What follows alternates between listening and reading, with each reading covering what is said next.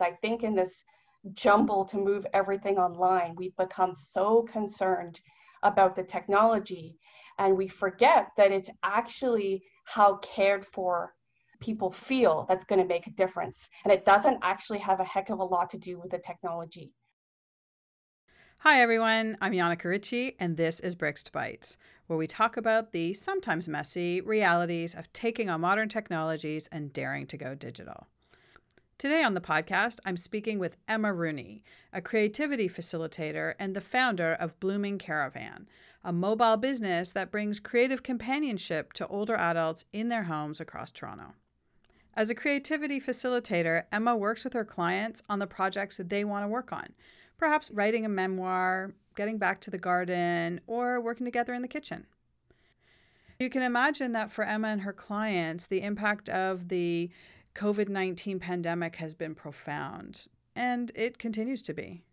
But Emma hasn't let that challenge stop her. She's found ways to deliver her programs using modern technologies. On the podcast today, we get into how she did that, how she transformed her very much in-person, on-site programs to deliver them virtually.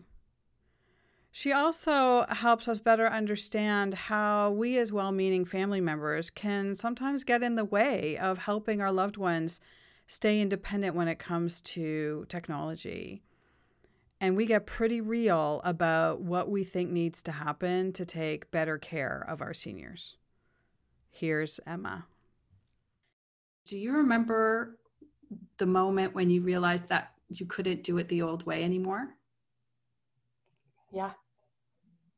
It was a big turning point. So one of the things I do is I work as a horticultural therapist in long-term care. Over time, I really learned how to adapt the programs, which often meant having all sorts of wonderful plant material on my cart and being able to take that right into people's rooms, because it wasn't always realistic to get people out into the garden. At the beginning of COVID, I was still able to do that. And then as we went a little bit further along, I could still do that, but I would have to ask people not to touch the beautiful things, the plants, the rocks, everything that was on the cart that I had brought especially for them. And it still seemed to work okay because we had that relationship established, and just being surrounded by plants can make such a difference. And then it got to the stage where basically the cart was in the storage closet. We were now really social distancing and PPE. Then all of a sudden, I found myself at home, not able to go into the long-term care and dealing with the very real situation of losing residents who I had a beautiful relationship with and not being there for the end of life, and not being able to hold their hands and just to have to be doing all of that virtually. And it was really, really tough to realize that it's maybe going to be quite a while until I'm able to be there in person with people, and feeling a bit, I'm sure, what families were feeling who couldn't be there at such a really devastating time. So I'm sure that required a deep breath or two. And yet I know that you have found some ways to build connection over distance. Can you talk a little bit about what you've done to do that and how you've gone about doing that? The first big transition for me was realizing that I don't have to stop doing everything that I was doing before. And I really had to think about that cart. What was the purpose of it? And the purpose was to bring nature to people, to do it in a way that was accessible to them, to know their interests and passion and be able to connect that way. And I needed to figure out how to do that virtually. This is about getting the technology to dissolve and to find our way back to those things that we knew before were important.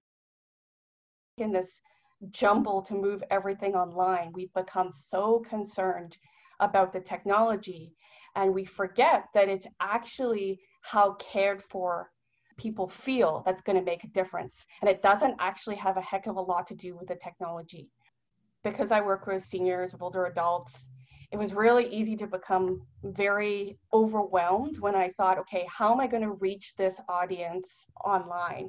And I really had to say, okay, stop worrying about this huge demographic of people who are very different and have very different experiences, and focus on the people that I know, even in just one of my clients, and think, okay, how will they experience the program? What do I know about them?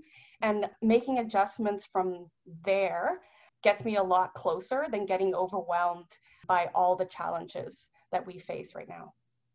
One of the significant things that happened for me is a group of colleagues, we all have our own businesses, got together on Zoom.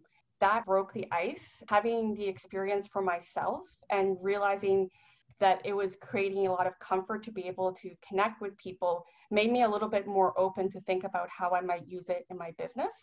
It was low stakes. We weren't trying to deliver a program, but it gave us the experience of messing around with the tools to be able to think how we would. And now that we're going into the fall, I'm encountering a lot of community groups that do wonderful in-person work with seniors. And they tell me, oh, we haven't been doing any online programming since March, and we haven't had any in-person programming. We're going to be starting it now. My heart sort of drops because I think, oh, wow, the learning curve is steep, and it's all those months of all those mistakes that you make that really get you to the point that you're at now. And I just wish, as messy as it was, that people had the opportunity to jump in there, even with their staff teams. Some organizations haven't been doing Zoom or haven't been using WhatsApp. It's not just Zoom. Maybe you haven't even been really having too many conference calls. Transitioning my programming started very early. I couldn't visit clients in their homes. So we would set up Skype calls. And often it was Skype because that's what people were using before. So they already had it installed. Right away, it was, wow, this can work. We're seeing each other. Some of my clients were really surprised at this technology. And I found just watching it through their eyes, I got excited again. Like, yeah, it's not the same as a hug, but it feels pretty great when you've gone a few weeks without seeing somebody to be able to connect that way. And I also found actually we shouldn't give up on the old school landline telephone, because that was great too. Sometimes I would be able to have a few short conversations with somebody, and it was just that step to think about how we might connect through something like Zoom. As somebody who works with nature connection, it has been tricky.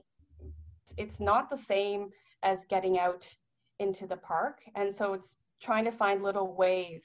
So one of the things I've been doing a lot for myself is trying to use some type of grounding object before I jump onto a call, whether that's a rock or a piece of wood, or even just finding my feet on the ground to remind myself I'm on this earth, and this other person that I'm talking to is also on this earth, and begin the conversation like the old way of saying, hey, what's the weather in your area like? Have you had a chance to look out the window today? It was early spring when we all retreated into our homes. And sometimes as the season progressed, some of my clients hadn't even known that, the cherry blossoms are opening. The trees now have leaves, but they needed that little signal to go and take a look. And I think that's been really neat too. Just because we're online doesn't mean that everything has to happen online. Sometimes it's just what gets people thinking about looking out the window, or I can show them a picture of what I'm seeing and ask if they're seeing something similar. Over time, we developed an online gardening club, and you just sort of figure it out as you go through the experience. As you really want to connect with people, you figure it out. Hi, it's Janneke. I'm just checking in with you. Thought I'd share some exciting news. Emma and I will be doing a live follow-up podcast on Thursday, November 5th. We'll be going deeper on some of the ideas and insights we talk about in this podcast, and we'll be taking your questions. So I invite you to join us. To sign up and for more information, please visit orangegate.ca. That's orangegate.ca. I look forward to seeing you. Now, back to Emma's story. It sounds like you're actually feeling kind of enthusiastic about this. Maybe didn't want it to be this way, but now that we're here, seeing opportunities that maybe were not as visible to you earlier. For a lot of the clients that I work with who are living with memory loss, with dementia, without a care partner to support them, the technology is not accessible. It's not there yet. So we're seeing the technology companies and the big healthcare companies accelerating their services in this area, but we're a long ways off from the social and the community thinking about how we're going to deliver our programs using this technology. So I am optimistic. There's still a fair amount of anxiety going into the fall. How do we continue to advance this and to ensure that we're offering meaningful connections for people? There is the possibility that there'll be such an emphasis on physical health as the technology advances that we'll lose all those gains that have been made in terms of thinking about people's emotional health. So yeah, I think there still has to be a lot of discussions. People who work with medically fragile older adults, they're acutely aware of the challenges, and they are in a really great position to connect with people who are making technology to really think about what those challenges are. But a lot of people, even family members who know the individual so well, sometimes we can be the biggest barrier because we care so much. And because we know how many challenges have to be overcome, that we can be quite resistant, and we can resist on behalf of other people, thinking that we're doing a service, when in fact it's hindering experimenting and taking us to the next level. What you identify is a barrier that we can address. What are your thoughts on how we do that? We all need to start using the technology with our own families, with our friends, and getting comfortable ourselves. Experimenting is really, really important right now. Sharing best practices and training. We've helped people think about the health and safety around COVID, but now we actually need to provide training for people who are working with older adults about delivering services and programs in a virtual way. I see a huge opportunity for supporting PSWs, personal support workers, especially ones that are spending many hours with seniors, to get them on board so that they can buddy up around the technology, as well as providing training, not just encouragement, but training for caregivers and family members on how they might use the technology to help their loved one feel connected is going to be really important. I'm seeing a lot of parents going to boot camp for how to do homeschooling. We need to see more of that for family members that are caring for adults. Another thing is I do worry a little bit about funders. I've heard that there's been a little bit of resistance around funding online programs for seniors because the funder recognizes that the group has no experience doing it. So it's kind of a gamble. And they've heard about a lot of the challenges working with older adults online. We have to get the funding out there and try things, and we have to really encourage groups to be honest about what doesn't work so that we can provide funding where it's needed. One is not having the access to the technology. The second is people maybe they have the iPad, but they don't know how to use it. And then the third one is offering meaningful, connected programs using the technology. And right now, all of those things seem to be jumbled into one. We need to try and tease those out so that we can provide feedback to each other, the people who are working in the sector, as well as to the funders, so we can make the appropriate choices. Where are you now with your clients, the seniors' homes, care facilities that you're working with? How are you seeing that unfold? Going forward, I am going to be returning to one of my homes in September, and then to balance that with being able to continue to do some online programming. I don't think that that's going away. I think it's going to be a hybrid situation for quite a while. And I think if you'd asked me a few months ago, I would have been really disappointed. But now I'm actually game for seeing what else we can do with this technology. The online visits can, in some cases, be better. When you have the in-person visit, you might have to wear a mask, you're social distancing, it can be quite noisy. We're actually finding that it's not as comforting sometimes to be in person.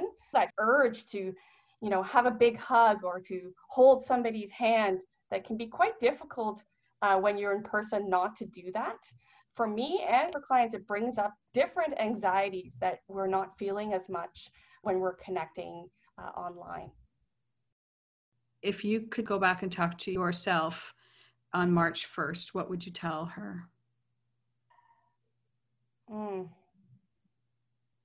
I'm not sure you'll like this answer, but if I went back onto March 1st, I would make sure to hold a lot more hands and to be physically present with people, to not be distracted by the technology when I was with them, because having this distance has really reminded me how important that is, and it's the biggest gift that we can give each other. And I feel like I wasn't present enough before. That's an awesome answer. You make me a bit sad thinking about all the people whose hands I haven't touched in so long. And yeah, it's hard. It's hard. It's hard. I think you probably have touched a lot of hands. That memory will stay with people. Anything else that you want to say that we didn't cover? Invite people to join you online. Don't anticipate the answer. And even if they don't join, they'll feel something that you invited them, and they might be curious enough. And I think that's been one of my mistakes. I know with the whole technology thing with my parents, I sometimes, I don't know, just felt like, oh, I'll show you how to do this, but I'm going to be the judge of what you need to know. You're not going to be taking an online course, so I don't need to show you how to do that. And I just realized how limiting that is to not put out those invitations and to be making assumptions. So that, I think that's one of the things I'm really taking away from this is, yeah, it's going to be difficult for people to join, but don't let that stop you from inviting them. I have my own biases for sure, but also just hearing groups say, oh, we're not going to try because our audience. And I'm like, oh, okay. And maybe that was okay in March, but at this point, I don't feel like we have the luxury not to try. I agree with Emma. We don't have the luxury not to try, which is why Emma and I have decided to have a follow-up conversation. And we're excited to invite you to join us. We're meeting on Thursday, November the 5th at 7 p.m. by Zoom. We'll be checking in with how things are going with Emma and her clients. We'll pick up our discussion about how to use modern tech to deliver rich programs to seniors.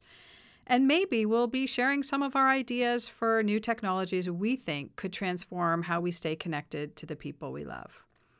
Of course, we'll also be taking your questions. So I'm excited to invite you to be a part of the conversation. To sign up and find more information, please visit orangegate.ca. That's orangegate.ca. If you'd like to learn more about Emma and Blooming Caravan, or you want to book a Creative Companionship visit with her, please go to bloomingcaravan.ca. If this is the first BricksTOBytes podcast you've listened to, I invite you to check out some of our other episodes this season, available wherever you get your podcasts. I'm Janneke Ritchie. Thanks for listening, and I look forward to seeing you on November 5th.